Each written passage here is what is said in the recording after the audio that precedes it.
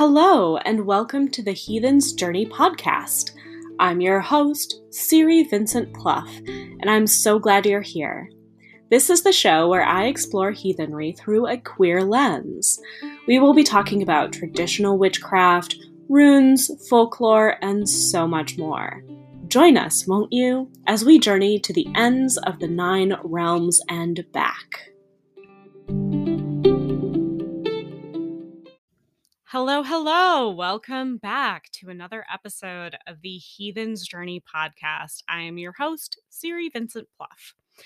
So I'm going to keep this intro fairly short. Just pretty much here to give some context for the conversation in this week's episode. I'm really excited about this conversation. It's with Katie Swallow, who is a fantastic Twitter mutual, and it's just great. And it's all about ancestor work. You may have noticed that I've started a queer ancestor work blog series over at my website. I have a link in the show notes for the first in the series. The second is probably coming up kind of soon. And this is a great conversation that dovetails off of the conversation that I had with Lex Ritchie about ancestor work several episodes back.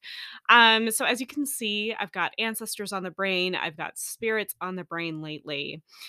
I am teaching at Catland Books this February. So if you're listening to this episode as it is coming out, you probably still have some time to register for some upcoming classes. My first upcoming class is an intro to spirit contact. And that is just what it says it is. It is on Monday the 7th. If the day is not the 7th, it is Monday, the first official Monday of February. So I'm really excited about that. And I also have a lot of things happening over on my Patreon, which is one of the main ways that I am able to fund this podcast and fund the work that I do here. I also have dark and full moon ritual guides that go out every dark and full moon, or in the lead up to those 2 lunations. And I'm very happy about them. I'm very proud of them. I do have a dark moon ritual kit tier. So if you pay $45 a month on my Patreon, you get all of my Patreon content. Plus I mail you a dark moon ritual kit to go with the guide. So just so you know that is what's happening. So let's get into the introduction for this week's episode. So I am so happy to be speaking with Katie Swallow. Katie Swallow is a spirit worker, reader, mage, and Reiki practitioner who tends to specialize in uncomfortable things. Death, grief, and intergenerational and ancestral trauma are her frequent companions. Her work can be accurately described as navigating the lines between everything. I love that way of describing her work. I also want to shout out that she has several classes on ancestor work coming up soon. They are not yet posted to her website, but they will be posted soon. So, go to her website, follow her on Twitter, do all the things so that you can see when her ancestor work and spirit work classes come out, because she's fantastic. And if you drive with this, if you like this conversation, if it feels good to you, then definitely do that. Definitely take some classes with her. She's brilliant. All right. So without further ado, I am going to kick this episode off.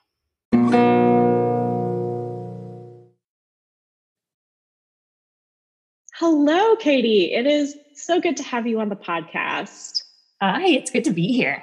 Yeah. So for listeners who are not aware of your work or who don't know who you are, I've already provided a brief introduction, but why don't you introduce yourself and what you love to do and all of that? So introductions are my favorite thing because I have a really hard time finding words to describe what I do.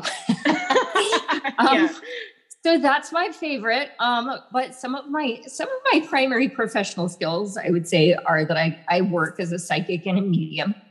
I also do a lot of work with people around ancestry, ancestor work, connecting with ancestors, other assorted strange things relating to death. I'm trained as a death doula. I prefer the term magician for the magical aspect of things. I feel like sort of the way I learned things was getting pushed off of cliffs.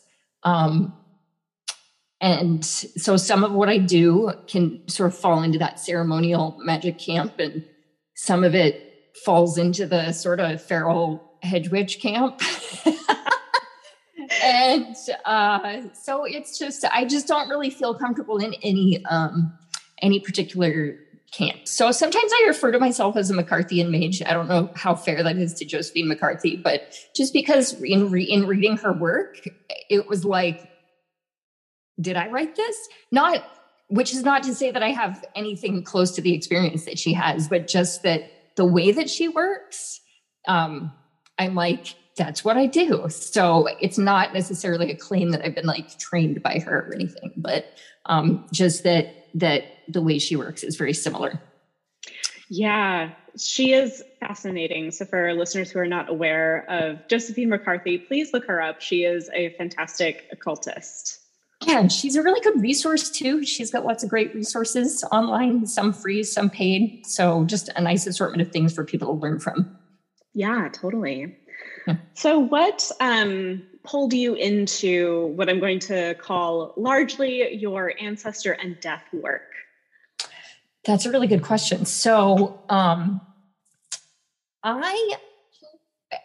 there were actually a lot of things as a kid that came up, and not at all actually, when people are like, I always saw spirits as a child, like not even that kind of stuff. But like my grandmother used to take me to the cemetery. Every time I would go to visit her, we would go to the cemetery because she was sort of the self-appointed family gravekeeper, which now my parents do, actually. Interestingly, I'm like, oh, isn't that funny that it should come down through my parents? My mom was a geriatric social worker when I was a kid. So her specialty was working with elders, and she would take me to the nursing home with her to play the piano sometimes, actually.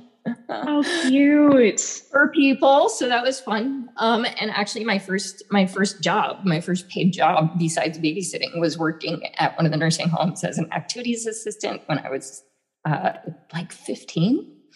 But I grew up in a house basically where we had, the Roman Catholic Bible next to Elizabeth Kubler's books on death and dying. And it was just something we talked about. And actually this cracked me up. People used to be like, oh, you work with old people. That must be depressing. And my mom would be like, oh, you work with middle school kids. That must be depressing. Like, yeah. Oh, I cannot think of a more dreadful thing than working with middle school children. I love them. I raised them. I think that it just sort of speaks to like, people have to find the work that fits for them. And for me, death is comfortable. So, right. Well, we need people for whom death is comfortable because everyone dies. What are we going to do? Yeah, exactly. And so then I actually got into genealogy for a really practical reason when I was a kid, because my dad is one of 15 kids. And I grew up 3,000 miles away from sort of the core of the family. So when I would go to visit my family every summer, I had no idea who these people were. I couldn't keep their names straight. And they all have nicknames. So like Glenn is Bobo and Alethea is Lisa, but sometimes she's Duty. And then Arthur is Roki. And my dad doesn't go by his first name either. So it was really confusing. So when I was 9, I took a little notebook and I interviewed all my relatives. I got their names and their birth dates. And then my grandmother started telling me all these stories about all the older relatives that she grew up with, which was really, really cool. So I got a lot of, it was just sort of a matter of survival in a really large family. Also, when I was a kid, I remember my mom's father's cousin had done like 400 years of French Canadian family research. And this was before, I know, I just saw your face go, what? This was before the internet. So this guy did it the hard way. Like, he drove to Quebec, he drove around, he got all the files. And it's this huge book of the family, which was really, really interesting. Really, really interesting.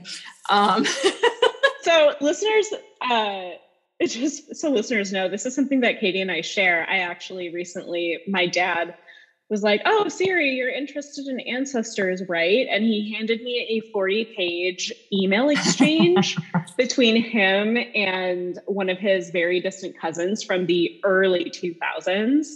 And was just like, here. And it goes back 400 years, French Canadian history. Yeah. So like, literally very, very similar. It's really neat. And some of the stories are really funny. Like, I love the story of my mother's first ancestor in Quebec, first settler ancestor in Quebec. And how basically he's the town drunk. Like, we're like, why do they call him Levine? Why is his nickname Levine? Oh, because he drinks a lot of wine. So apparently local quote unquote law enforcement would get called on a regular basis because this guy was having too many parties on his homestead. Oh my God. So you never know what you're going to find in those kinds of records. On the other hand, I have some branches of my family where it's really, really hard to find records. So it's, that's something we can come back to. But so other things, like, it's funny because when I look back on it now, I'm like, oh, look, all of those pieces of what I am now are already there. It's just that now I've pulled them all together in one place. So I also had a lot of I did have weird psychic stuff happen when I was a kid, but because my strongest psychic sense is actually clairsentience, so feeling things in my body, feeling things through my body, channeling. Channeling is way too easy for me, honestly. And that started to happen when I was a kid, and it freaked me out because it's like these sensations in your body that are not yours, and they're not yours. So what the heck are they? But because I wasn't immediately as clairvoyant, so I wasn't seeing things in my mind's eye per se. Well, I was, but I didn't realize what it was. It kind of just freaked me out. So that stuff, I kind of tried to block it out until I was a teenager. And then I was a teenager and I decided that trying things like self-hypnosis and progressive relaxation, like my mom taught me progressive relaxation for health-related reasons when I was really little. And so I sort of started combining those two things as a teenager, and astral travel happened accidentally, and that freaked me out. So I refused to meditate for at least a good decade after that. Understandably so. When you're not expecting something like that, it's really jarring. Yeah. So I get it. Like when people are like, this stuff scares me a little bit. I'm like, yeah, I know. It's kind of weird. I get it. So there were a lot of things. And then of course, when I was a teenager, my mom had a friend who came to live with us because she was getting divorced, and she had oracle cards. So we got to learn about oracle cards and tell ghost stories over the dining room table. That was fun. Oh, wonderful. Yeah. Yeah, because you're also a tarot reader. I am. Yep. And you specialize in Marseille, don't you? They're my favorite. Yeah. I have a ton. I'm like looking at my shelf over there. I have so many decks. I started with Marseille, but it was confusing. Mm-hmm. So then I went back to rider style decks, which made learning easier, which is why when I'm teaching, I always just recommend, I'm like, just start with a rider deck. It's got pictures. Most people are visual learners. It's easier to do that way. Only twice in several years now of teaching tarot I've met two students who immediately were like, oh, these Marseille decks make perfect sense to me. I'm like, perfect, use them. I'm currently making my way through the tome that is The Way of Tarot by Jodorowsky. And it is a lot. It's certainly a lot. Yeah. Was there any specific reason why you just decided to kind of work with Marseille after having learned on the Rider-Waite system, or where did that come from? I think just a quest for versatility, because I like the idea of being able to pick up any deck and just use it immediately. So like when I say that I switch decks a lot, I really do. I've been on kind of a stint lately actually with this like little purple deck. Actually, this is so funny. This is just the everyday tarot deck. And it's this one like got absconded with by a neighborhood kid at one point, and then got like ripped up and thrown in it. Not ripped up, but like it got damaged and then got like ended up in a yard. And I don't know if you can see this, but it's like it's all taped together. But I love this deck. Amazing. I like find it out in a snowbank one day, and I'm like, oh, that kid did take it off the coffee table. Yes. But it's awesome. So yeah, quest for versatility, I would say. And just like, it's like learning languages. Like, I feel like when people, a lot of times you'll meet those people who are just really good at learning languages and they're like, oh, I did Spanish. Well, it's close to French. I think I'll do that one too. Like it's that kind of thing. But I also, because I do have a Marseille deck that is a French deck, I do think that sometimes the ancestors are the same ancestors that wake me up with ridiculous French songs. I think sometimes are like, hey, use the Marseille deck. And I'm like, okay, guys. I was going to ask about that because, you know, the French ancestry, they're loud, I've found. Mm-hmm. They are. But it's so interesting because, they're kind of minor and rowdy. They like French drinking songs. Yeah. No surprise there. But as you and I both noticed, it's not always necessarily immediately easy to find resources about French magic specifically, which was fascinating to me. Yes. So I'll just catch the listeners up because this is the first time that Katie and I are like talking face to face, and we're just having like all of these like sparkling moments of clarity. But like, so I apologize if this podcast episode feels all over the place. For us, it's not. No, exactly. So I have been, obviously this is the Heathen's Journey podcast. I'm very connected to my Nordic roots. I'm very connected to my Norse side of the family. And I consider myself a Nordic witch, a Nordic folk witch. And at the same time, my French Canadian ancestors have been loud and persistent. And so Katie and I have connected before on like, okay, like how do we find French Canadian folk magic? Like, how do we find specifically French folk magic, you know, that isn't, France was conquered so many times. So like, thinking about that as there's well. There's a whole like, lot of just passing through. Yep. Yeah. So it's super interesting to find. I personally want to go on a like little research rabbit hole digging for that, because I find it so fascinating that there are not materials really on it, other than probably like folk Catholic magic. But even then, that varied so widely based on region. Yeah. The little tidbits, just like very, very few little tidbits that I found have been that kind of thing.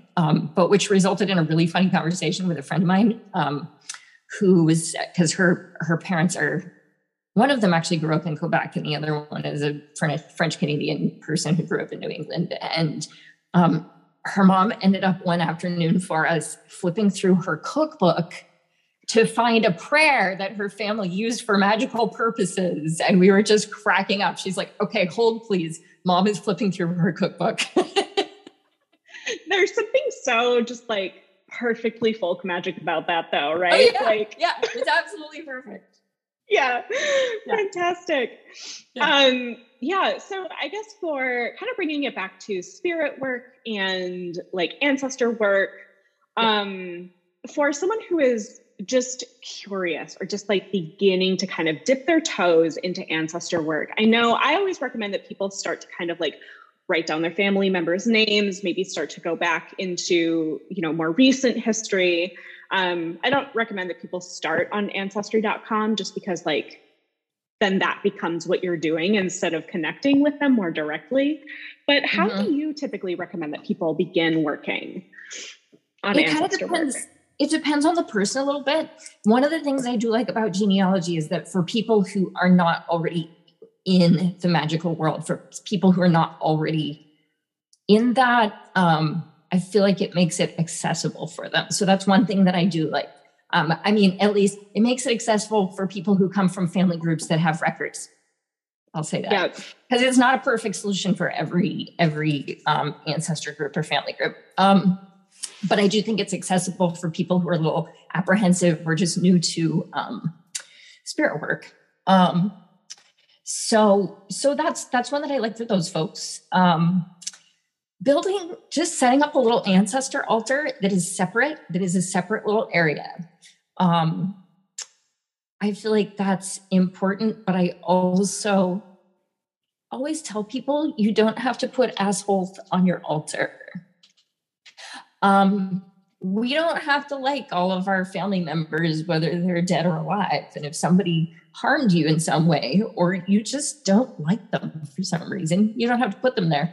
The one exception I would say is that sometimes I have ancestors I'm not that thrilled with. And I'm like, oh, you and me got to talk. I'm putting you right here in the center of the ancestor altar. This is what's up today. It just depends on what you want to do. I just don't like people who have maybe been through a traumatic experience of some kind with their family to feel obligated to put that stuff front and center. Like you don't have to. Your ancestor altar, if you want it to be just all the sunshine and roses of everybody who loved you the most, fine. That's completely fine. It's a perfectly valid choice.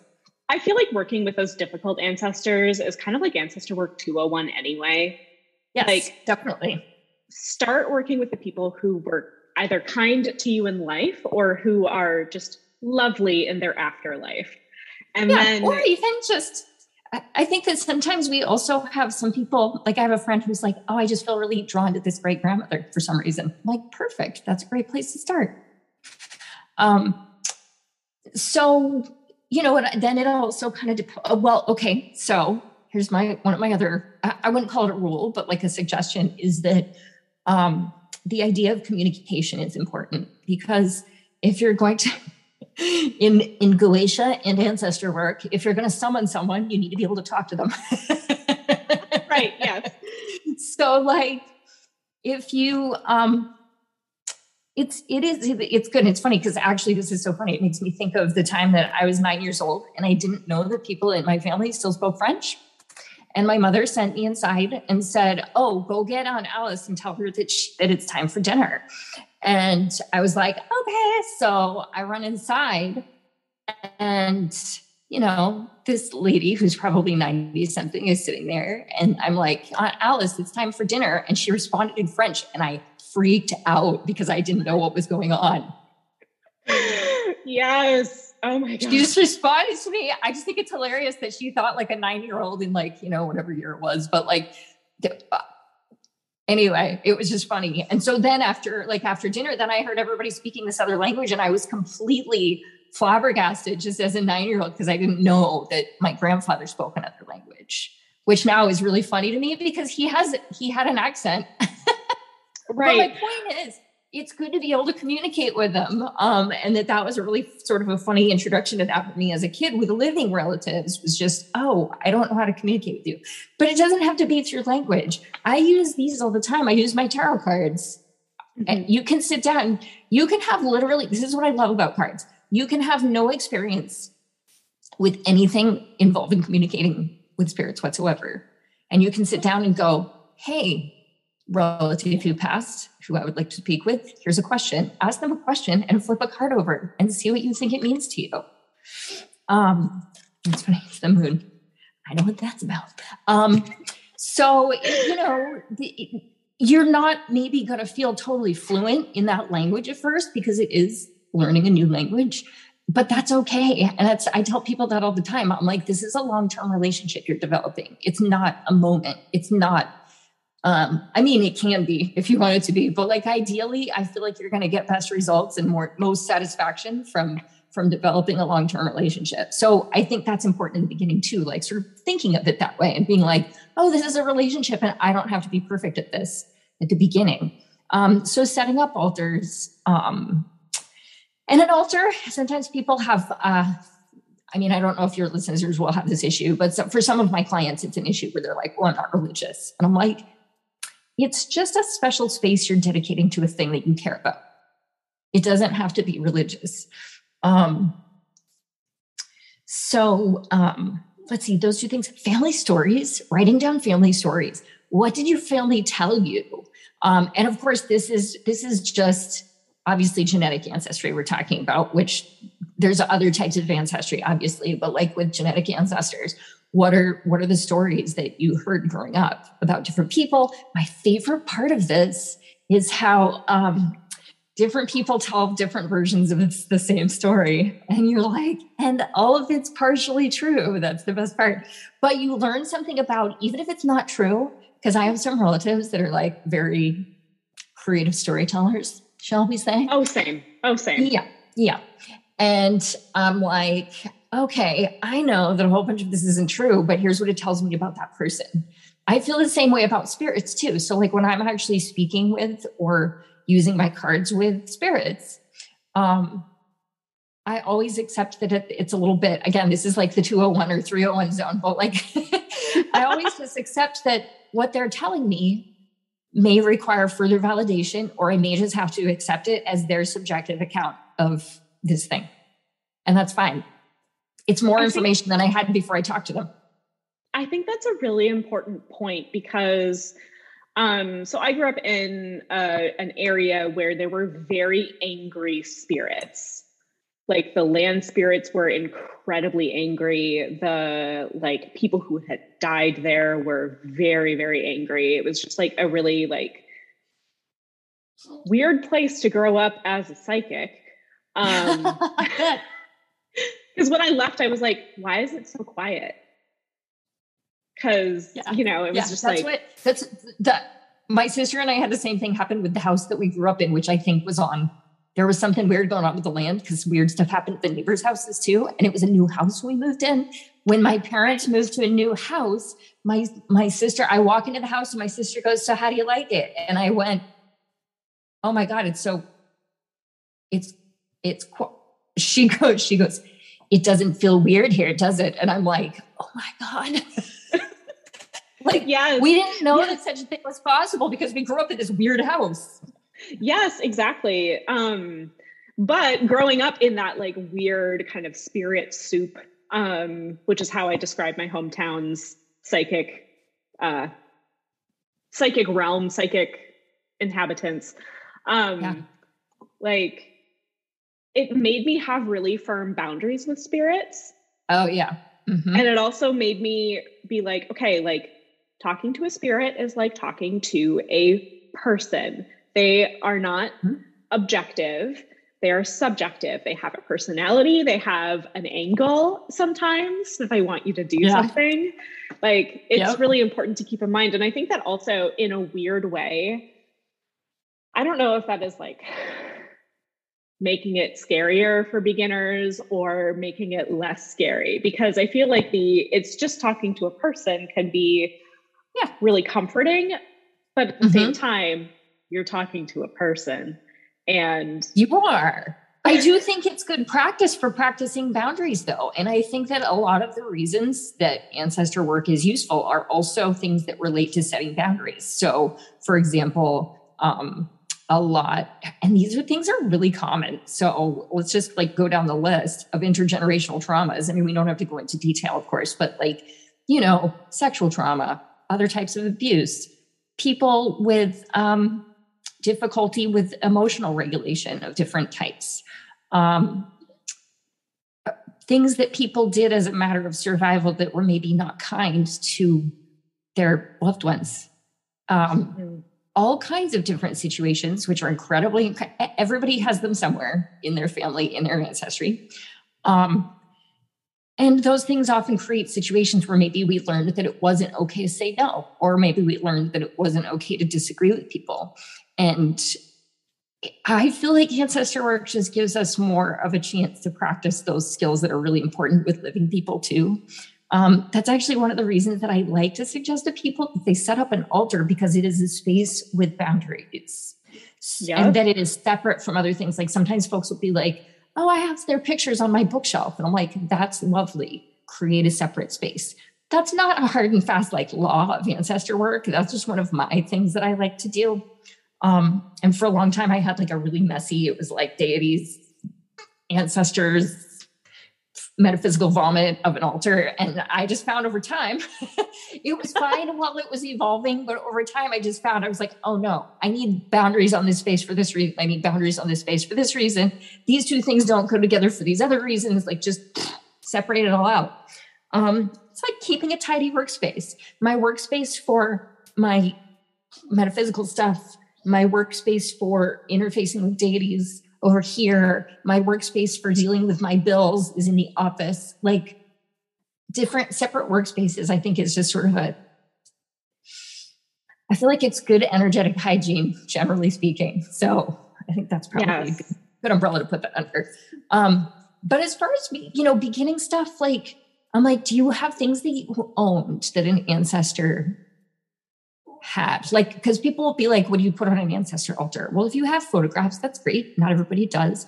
If you have things that remind you of someone, like, gosh, let's see. I'm like, I don't have my ancestor stuff up on this table right now, but I'm like, so I do have a picture of one of my ancestors sitting right over there. Oh, I have a little Scottish thistle pendant that I like to keep on my ancestor workspace.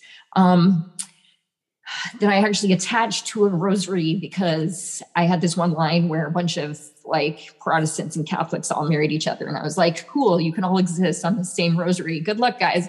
They liked it. It was fine. I have a ring that my grandmother gave me from my great grandmother. I have ancestors who were herbalists. So sometimes I have plants in my ancestor space. Or just maybe for a little while, I'll have a plant there. Like I have an olive tree sitting right there. Just different things. I like candles just because I like the idea of illumination of family history. There's no bigger reason. It's just illumination.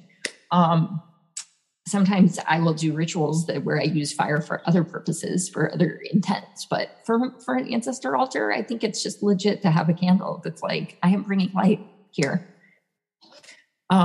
Also, because a lot of the reason that I do this work is to illuminate the dark corners. Mm-hmm. So many dark corners, Siri. So many dark corners. Yes. So many more than I could have anticipated in the beginning. Yes. Those things I think are important, but also if you, something I think in the terms of boundaries that's important too is people who are a little bit sensitive to energy, who may be able to feel that there are people in their space. Because the second you start talking to ancestors, they do sort of tend to like come into your space a little bit more energetically. Because they're stoked. Yes. They're like, yes, we've been waiting all this time for you. Like, we've been waiting to cheer you on. That sometimes it's okay if you're not comfortable with it being in your space to say, hey, could you give me some space? I need that. And also, honestly, it's completely fine too to say it in less polite ways, which I have many times. Yeah, I really like Kari Toring's Frith and Griff models that she uses for boundaries, which are like, there are people who are in your Frith who are, always allowed to, like, for me, that's my spouse. And then in the Griff Guard, it's people who are sometimes allowed. And then like in the Utgard is where the never allowed people are. And I even was talking with her once about it, or maybe it was on one of the videos of her Frith and Griff class. But she said, if an ancestor wants to talk to you while you're driving in a snowstorm, you can say, hi, bad time. Let's talk later. Yep. Yeah, exactly. That's a really good way of putting it. It is completely okay to have those boundaries. And there's a difference between, so sometimes I think when people, so the term ancestor veneration, wonderful word, implies a certain amount of respect That said, it's a relationship. Respect doesn't have to mean always deferring to what they want or always deferring to their expectations. It doesn't mean tolerating abuse. It doesn't mean, you know what I mean? Like, it's just, I feel like for me, ancestor veneration is just one small part of what it is. Visiting graves, if those are available to you, that's another place I love to start out. But again, different tools are going to work better for different people. But creating a space for them, thinking about where you want your boundaries to be, thinking about who the ancestors are that you want to connect with. If it's your radical queer ancestors, great. If it's your mother's family line, great. If it's tarot readers, great. If it's people who are the past teachers of healing, like people who do Reiki, we'll talk about the Reiki master guides. That's a thing.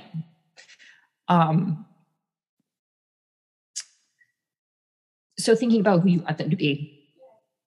And one of the things I'll say about that, though, is that sometimes folks want to shy away from the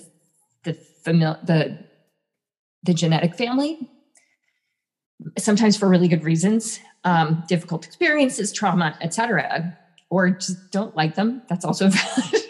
Yeah. It doesn't have to be trauma. Just, I don't like those people. They're gross.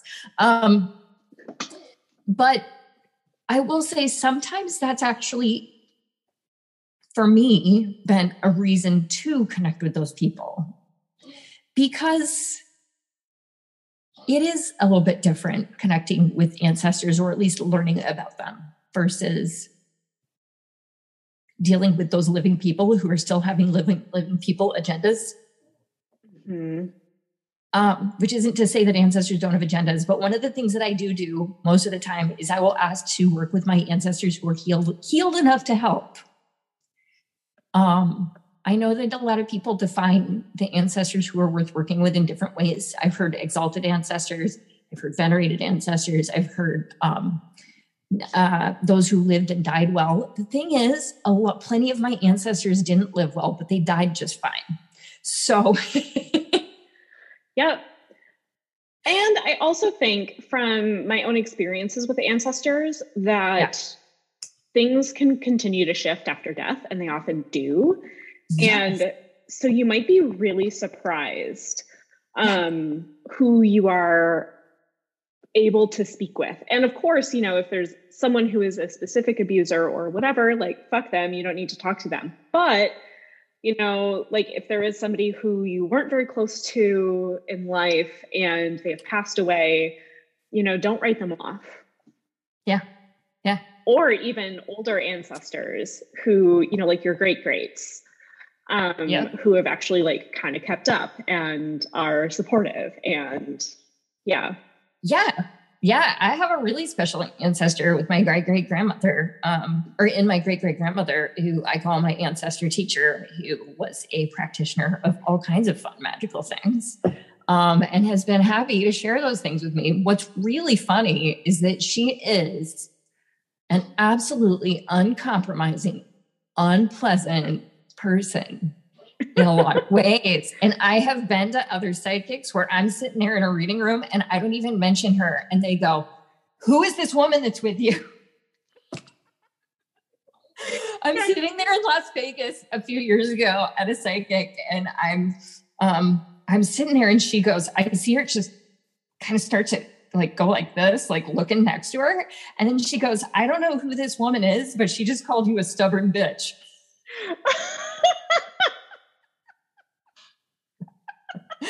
And I said, I know who that is. And I know why she's saying that. And she's correct. Amazing. But she's taught me amazing things. And and she honestly, like, I'm just going to say it. I think she was probably a terrible mother for a lot of reasons. Like, her daughter, my father's grandmother, I'm like, I can't imagine having her as a mother. She's so unrelentingly perfectionistic. It's like nobody could live up to this. But I've kind of got her number. I have a perfectly fine relationship with her. And I know when to push back. And she respects that about me, that I push back. So she also knows she needs me because there's some serious stuff on that family line that and that's why she sought me out. Right. So if she wants me to do the work, we have to find the balance, and we do. One of the other really great entry points that I love is folklore. Yes. So if you don't know who they are, if there are no records, if your family history got lost for some reason, or like in my family, I had a cousin I was doing some genealogical work for, and all those records got burned down during the Civil War. All right, no more records. Or let's say your ancestors were enslaved people and those records just don't exist. If you know something about where they came from, you can learn their folklore, you can learn their traditions. And as you progress on your ancestor journey, and as you further develop your communication tools, you can then get into more detail with them and ask them more questions about the things that matter to them in their lives. But just as a starting point, just learning their cultural context. For me, that's meant a lot of Irish folklore.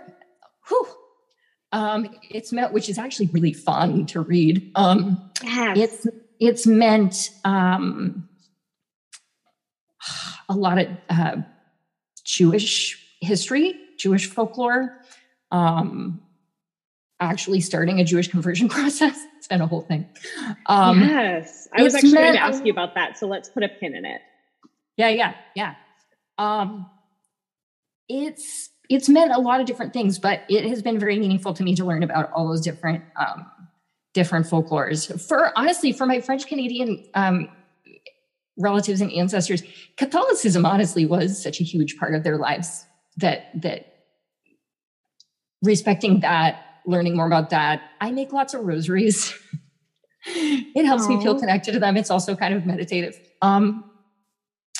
And also understanding, just different things about how that impacted, French Canadian society, because the Catholic Church really had a very strong hold on things there until about the 1920s. So understanding those things, just the cultural context, has given me so much. Also, because I am someone who's further down the path with the direct communication with spirits, it makes things make sense to me. So like, for example, oh my gosh, okay. So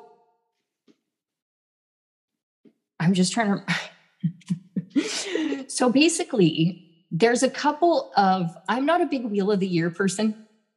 Right. Me neither. But there are certain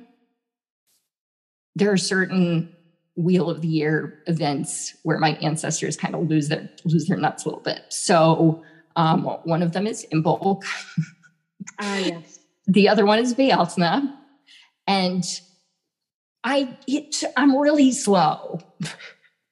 It took me a while to figure out why all these weird things were happening on those days. And then I looked it up and then was like, oh, I'm an idiot. Oh, this thing that a lot of other witches a lot of witches celebrate today, oh shit. Yeah. And it directly related to, because those things are based in not even necessarily quote unquote witchcraft, but just the cultural context of, everything that was happening in the Ireland and the rest of the geography over there. It's just wicked funny. I just feel so dumb sometimes, honestly, because this stuff will pop up and I'm like, oh. Oh, that's the thing that I've been trying to get through my head for 3 years. I do the same thing though, honestly. Yeah. I think that you said something really interesting a while back that I want to pull out a little bit, because I think that a lot of people, if you've heard my podcast, if you have heard of the concepts of Urlog or just kind of like if you have a curiosity about ancestor work, people refer to healing ancestors, or they might refer to ancestors meeting me, for a specific thing. Mm-hmm. So let's kind of tease that out. Like, what does that look like for you? And also, I know that you work with clients around this stuff. So what does it look like when you're working with clients as well? What I find a lot of times with both clients and myself is that this isn't the only time this happens, but oftentimes when we find ourselves in a moment in life where we're dealing with a particular issue, ancestors who have also dealt with this particular issue are suddenly banging on your door. And it's like, this is so weird. What is this about? So that's oftentimes what starts it off with clients. It's pretty fun when it's with clients who don't normally do stuff like this too. Because I'll be like, oh, ancestors. And they're like, oh, weird. What's that? What's that about? Who are they? What do they want? And I'm like, this is where the genealogy thing comes in handy, because if somebody's got no other context and they do have that tool available to them, I'll be like, okay. When I have certain, in the language that I've developed with my guides and my cards, there are certain, it's almost like there's a there's like an ancestry/family history language in the cards. So a lot of times I can like pretty immediately identify which family, where to start, mom's side or dad's side. Once we go with mom's side or dad's side, is it mom's mom or mom's dad? And I'll just keep going. Because if they're not, I'll go through it really mechanically like that, sort of with the cards and with my guides to try to get people to the point where I'm like, oh, this person, this family group, this issue, dive in, go nuts. Yeah. Because usually it's just a matter of something needing to be recognized so that a person can move past what's happening in their present. So let's say that a person felt really trapped in a marriage and they're getting a divorce. Suddenly their great-great-grandmother is screaming at me in the middle of the reading going, hey, we have to talk. And I'm like, why? And they're like, because I was in an arranged marriage and it was horrifying and I was trapped. And I'm like, okay, so let's talk about this family group, because what this person is telling me is that they felt very trapped in marriage. And the person will say, oh yeah, it was an arranged marriage. And then I go, didn't you just say you're getting a divorce because you felt trapped in a marriage? And they're like, oh. Yeah. The healing part comes in first, I think, because the ancestor is there to say, hey, we have this thing in common. B, you have choices available to you that I didn't have. That's very, very common. Knowing that, make your choices and know that I support you. It's like it turns into this sort of reciprocal loop, right? With issues like that. With issues with other types of things, I will say that I think in part because of who I am, because of who my guides are, there is a lot of family sexual trauma that will come up. In those situations, a lot of times what they need is the acknowledgement. They need you to know that this happened, because the silence was the trap. They need you to know. So sometimes it's about acknowledgement. Sometimes it's about completing a task. I am not even joking that I had an ancestor ask me to become a Christian clergy member so that I could grant them a posthumous divorce. Holy shit. Damn. And I'm like, I'm still in negotiations on that one, because I'm like, I understand the goal. I understand the reasons. I understand the context. I understand the trauma. How do we figure this out? Right. Yeah. Considering like everything that you were going through in life and your own faith that may or may not be Christian, like that's a lot to ask. Yeah. It's a big ask. Yeah. And but I like things like that because I'm like, I understand why I'm being asked this for a bunch of reasons. And I understand, it's just a good chance to assess your own boundaries again of like, what am I willing to do? Because right. Yeah. But it's so in terms of the healing, there's different types of healing and it's contextual, but the patterns that I see typically have to do with acknowledgement, connection, acknowledgement. Also the intergenerationality, learning that.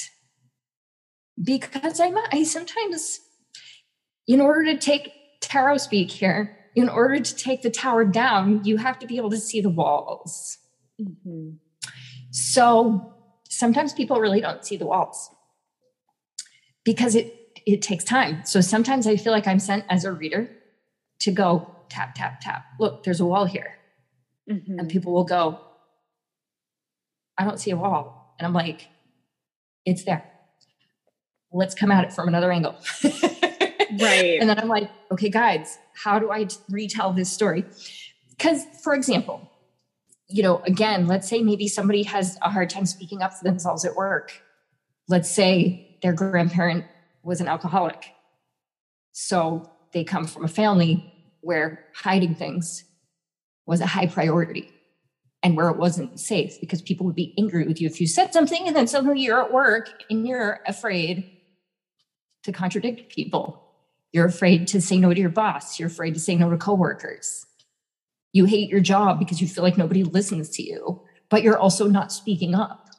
It's even in little ways. I feel like ancestors do that a lot. And I feel like it's a multi-directional healing because it takes that energy of that toxic silence and just sort of like releases it. It's like the second you open your mouth, that energy starts to come out of that whole family line through your body. And it's like, the way that I experience it, because I'm so clairsentient, is it'll feel like a purge of energy. So when I'm working with other people, I can feel it before it happens for them. I'm like, oh, it's sitting right here. Right. And sometimes it's trippy as heck because they'll be like, oh, that's so weird. I keep having this strange sensation in my stomach and I can't figure out what it's about. And I'm like, at which point I always go, if you think you have a medical issue, please call a doctor. That said, let's talk about spiritual stuff. Right. Yes. Sometimes like my sister and I, when I went she lives in Las Vegas. So that's why I was visiting that psychic in Las Vegas. Cause when I travel, I always visit a psychic, but, being at her house, she does her stuff differently. She does similar things to what I do, but she just has her own spiel. So she's got a Marian shrine in her backyard, and we do rituals at her Marian shrine. Just sort of classic release rituals, burning stuff, cutting things, things like that when we're out there. Also just making her shrine beautiful because it's pretty. Yes.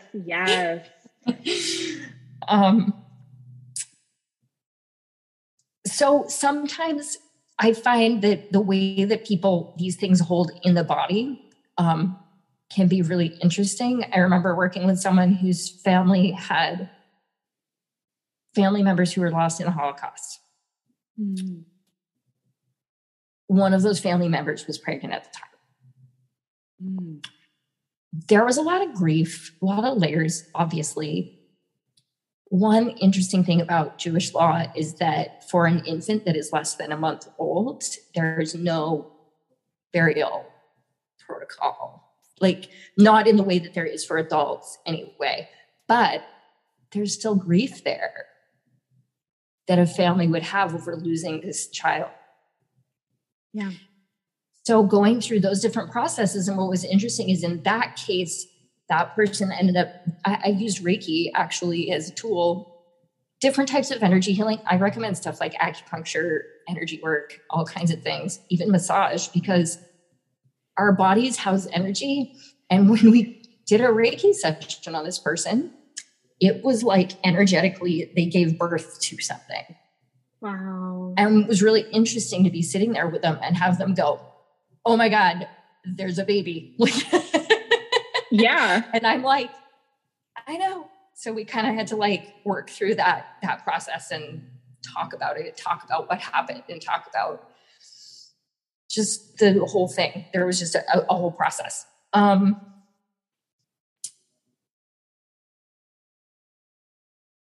The other thing, when I say long-term relationship too, like I was saying that at the beginning, that's why it's important, because like with a situation like that, where there's so many layers of injury and hurt and violence, it's not always going to be like a first pass where you do the thing and then, oh, it's done. My ancestors are all healed now. Sometimes one particular incident will have multiple steps. Like that one had multiple steps that needed to be addressed. And sometimes it's not that deep. Sometimes it's not. But yeah, healing can take on many forms. And I think it's important to include the physical body in that process as well, because it gives us clues. Mm-hmm. Like I was saying, sometimes I'll start coughing when I talk about certain aspects of family history. Sometimes when I'm doing energy work on other people, they'll experience physical things as well. Mm-hmm. So yeah, sometimes it's little rituals. Sometimes it's writing those stories, writing the stories you learn and sharing them with other family members. Using energy work to sort of connect and move things through the body. I feel like there's so many, like contextually, there's so many interesting things you run into. But for a lot of people, especially people who maybe aren't super deep in magic yet, just writing things and sharing them can be really, really great. And I find that generally speaking, ancestors really appreciate that. And the ones that don't like you talking about it are an indicator that you need to talk about it. Yes. Oof. I think it's interesting too, when ancestral trauma like lives in the body. I mean, we already know, like there have been scientific studies that, intergenerational trauma like is passed down through like physical ailments in the body. Like, a really famous example was Jewish people whose family survived the Holocaust, but others did not. Like that trauma passes down, and also for African American absolutely people, like that trauma passes down. And what I love is that science is catching up with that and studying it. I'm like, yes. It's fascinating to see like the actual like connections and stuff. I don't know. I find it so fascinating. Especially as someone with a pain condition myself. It's really interesting and my pain condition is fibromyalgia, which granted, okay, so like I just gave an actual diagnosis, like all the legal things I have to say, like I'm not saying that you can diagnose yourself with things or, anything like that. Listen to your doctors, please. But fibromyalgia is unexplained pain in the body. Yeah. And the fact that I have been doing so much more ancestor work since the onset of my fibromyalgia is just a connection that I'm trying to tease out right now. Yeah. And if you look at things like, so the ACEs study, which is a really big study that Kaiser Permanente did on like tens of thousands of people. I can't remember how long ago it came out. I think it was in like the last decade. ACEs, it stands for Adverse Childhood Experiences. So in that study, they basically looked at things like if certain adverse childhood experiences happen, and it could be everything from parents getting divorced to having an incarcerated family member to, experiencing abuse of some kind. Like there's a wide range of things that it increases your chances of experiencing certain things, like certain health outcomes. I'm like, go science. Keep gathering the data, friends. Thank you. Yes. Yeah. Okay. So I'm going to start kind of winding us down. I'm sure this is the first of many conversations personally that you and I will have. But one thing that I cannot not ask, because we are so close to Halloween, is ghosts. Oh, yeah. Let's talk about ghosts. Ghosty ghouls. Yeah. So what is your experience with ghosts? So as a kid, like I said, I was really uncomfortable with all of this psychic / ghost stuff. And I made a sort of a very angry rule to them at a young age that it was basically like, if I see you, God damn it, I'll make you sorry. It was kind of along those lines, except with more swearing. Yes. Because they would mess with me. I've been touched. I've been grabbed. I've been poked. I've been woken up. I've had my fire alarm set off repeatedly, and not because of a low battery. I've seen them out of the corner of my eye. When I see the dead, I tend to more see them in my mind's eye. I think because I've been really clear about it's mostly at this point, I just don't like having my startle response triggered constantly because my body I can't shut it off. So if I see someone in my kitchen and I'm like, oh my God, right. That's not cool with me, and it's not good for my mental health. Thank you. So that's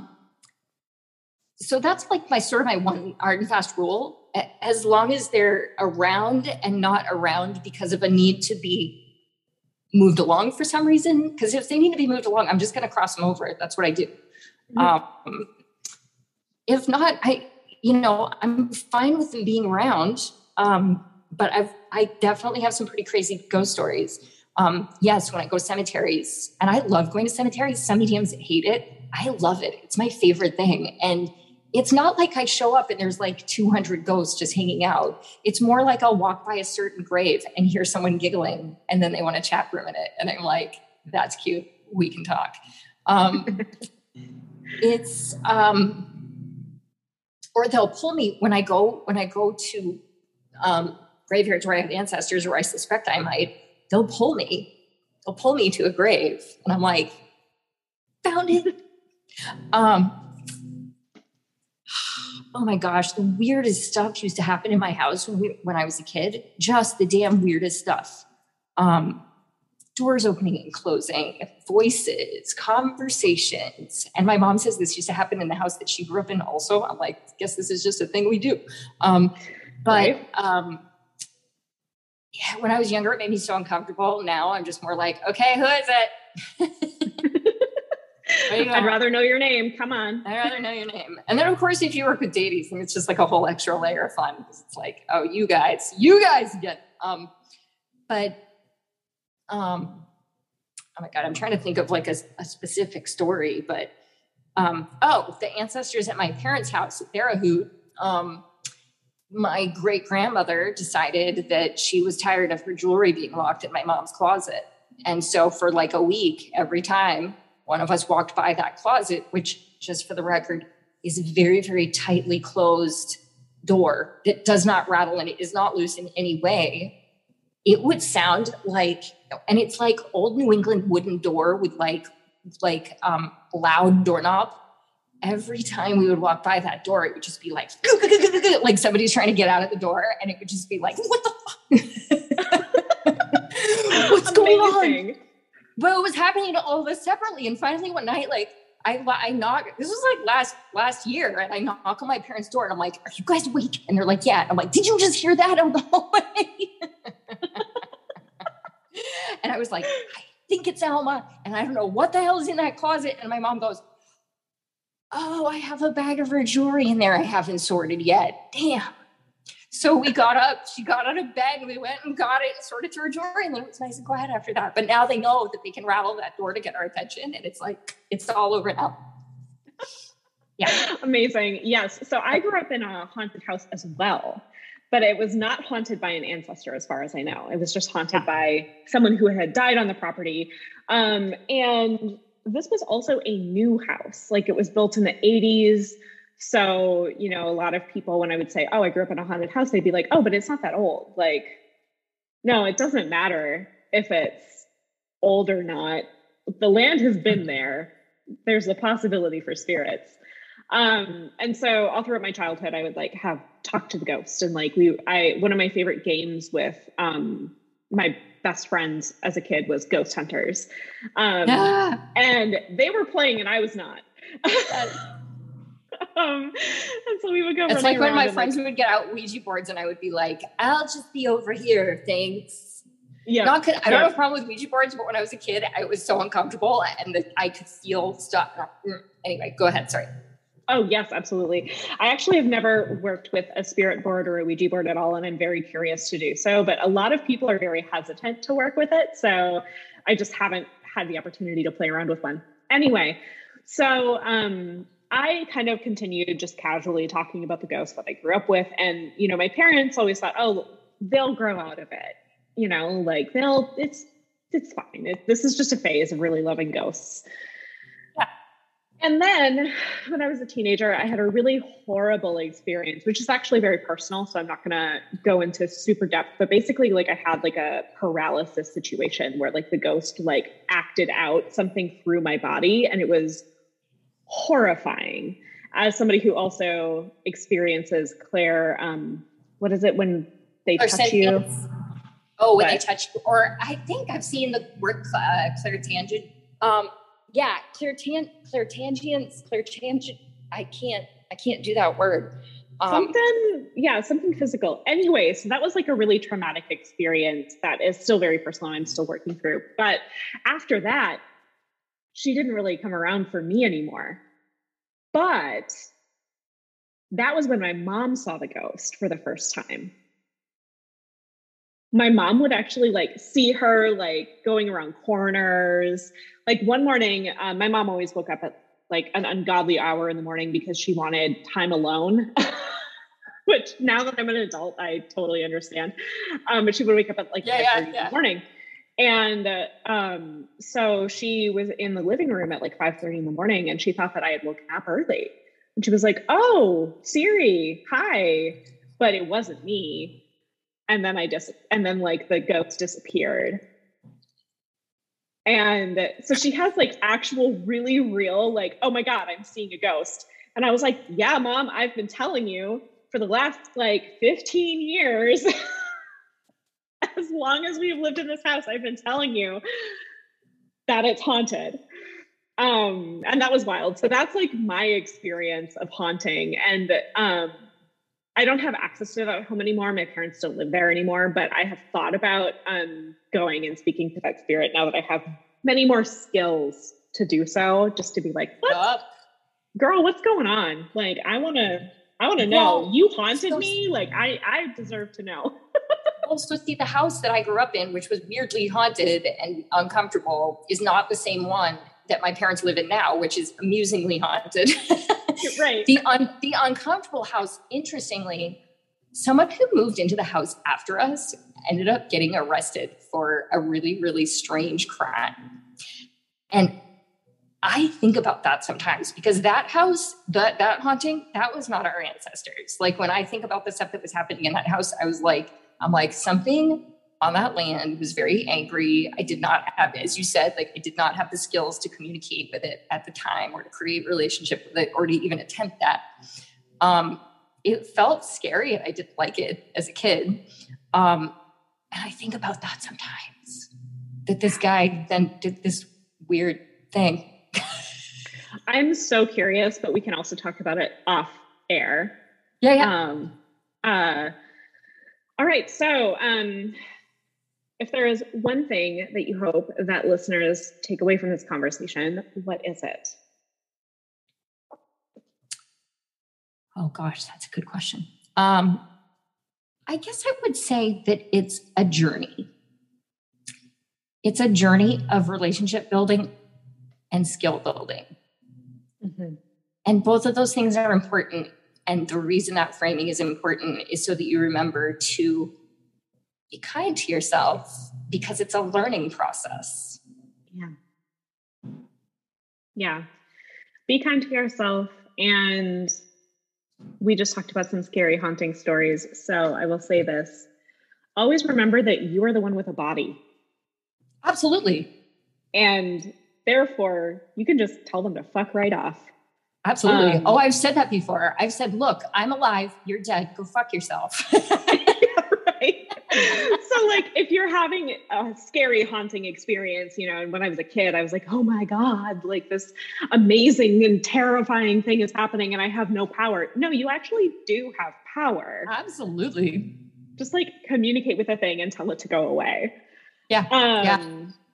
Because you can. And I want people to kind of come away from this conversation, not being scared, but just realizing, oh, there's this whole world that it's possible to dig into. Yeah. And the more I learn about it, the less scared I've been about it. It was when I didn't know anything that I was constantly terrified. The more I learned and the more I settled into it and the more I accepted that I have the abilities and the skills that I do. Yeah, I just feel, I mean, I slept with the covers over my head until I was 27 because I had so much weird stuff happen to me when I was younger and it just freaked me out.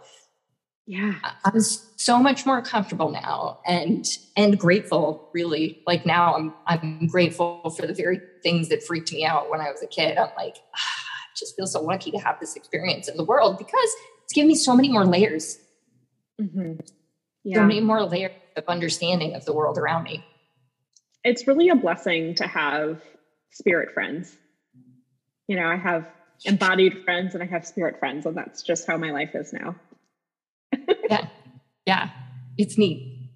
All right. So if people want to work with you, where can they find you?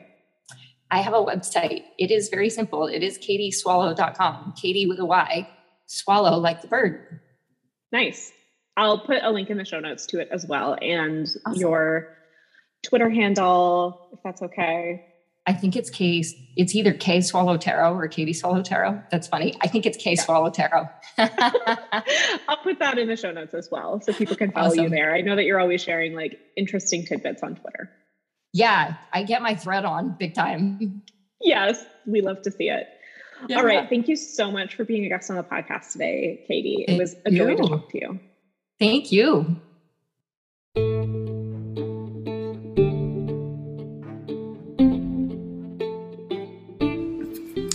And that is it for today's episode of the Heathen's Journey podcast.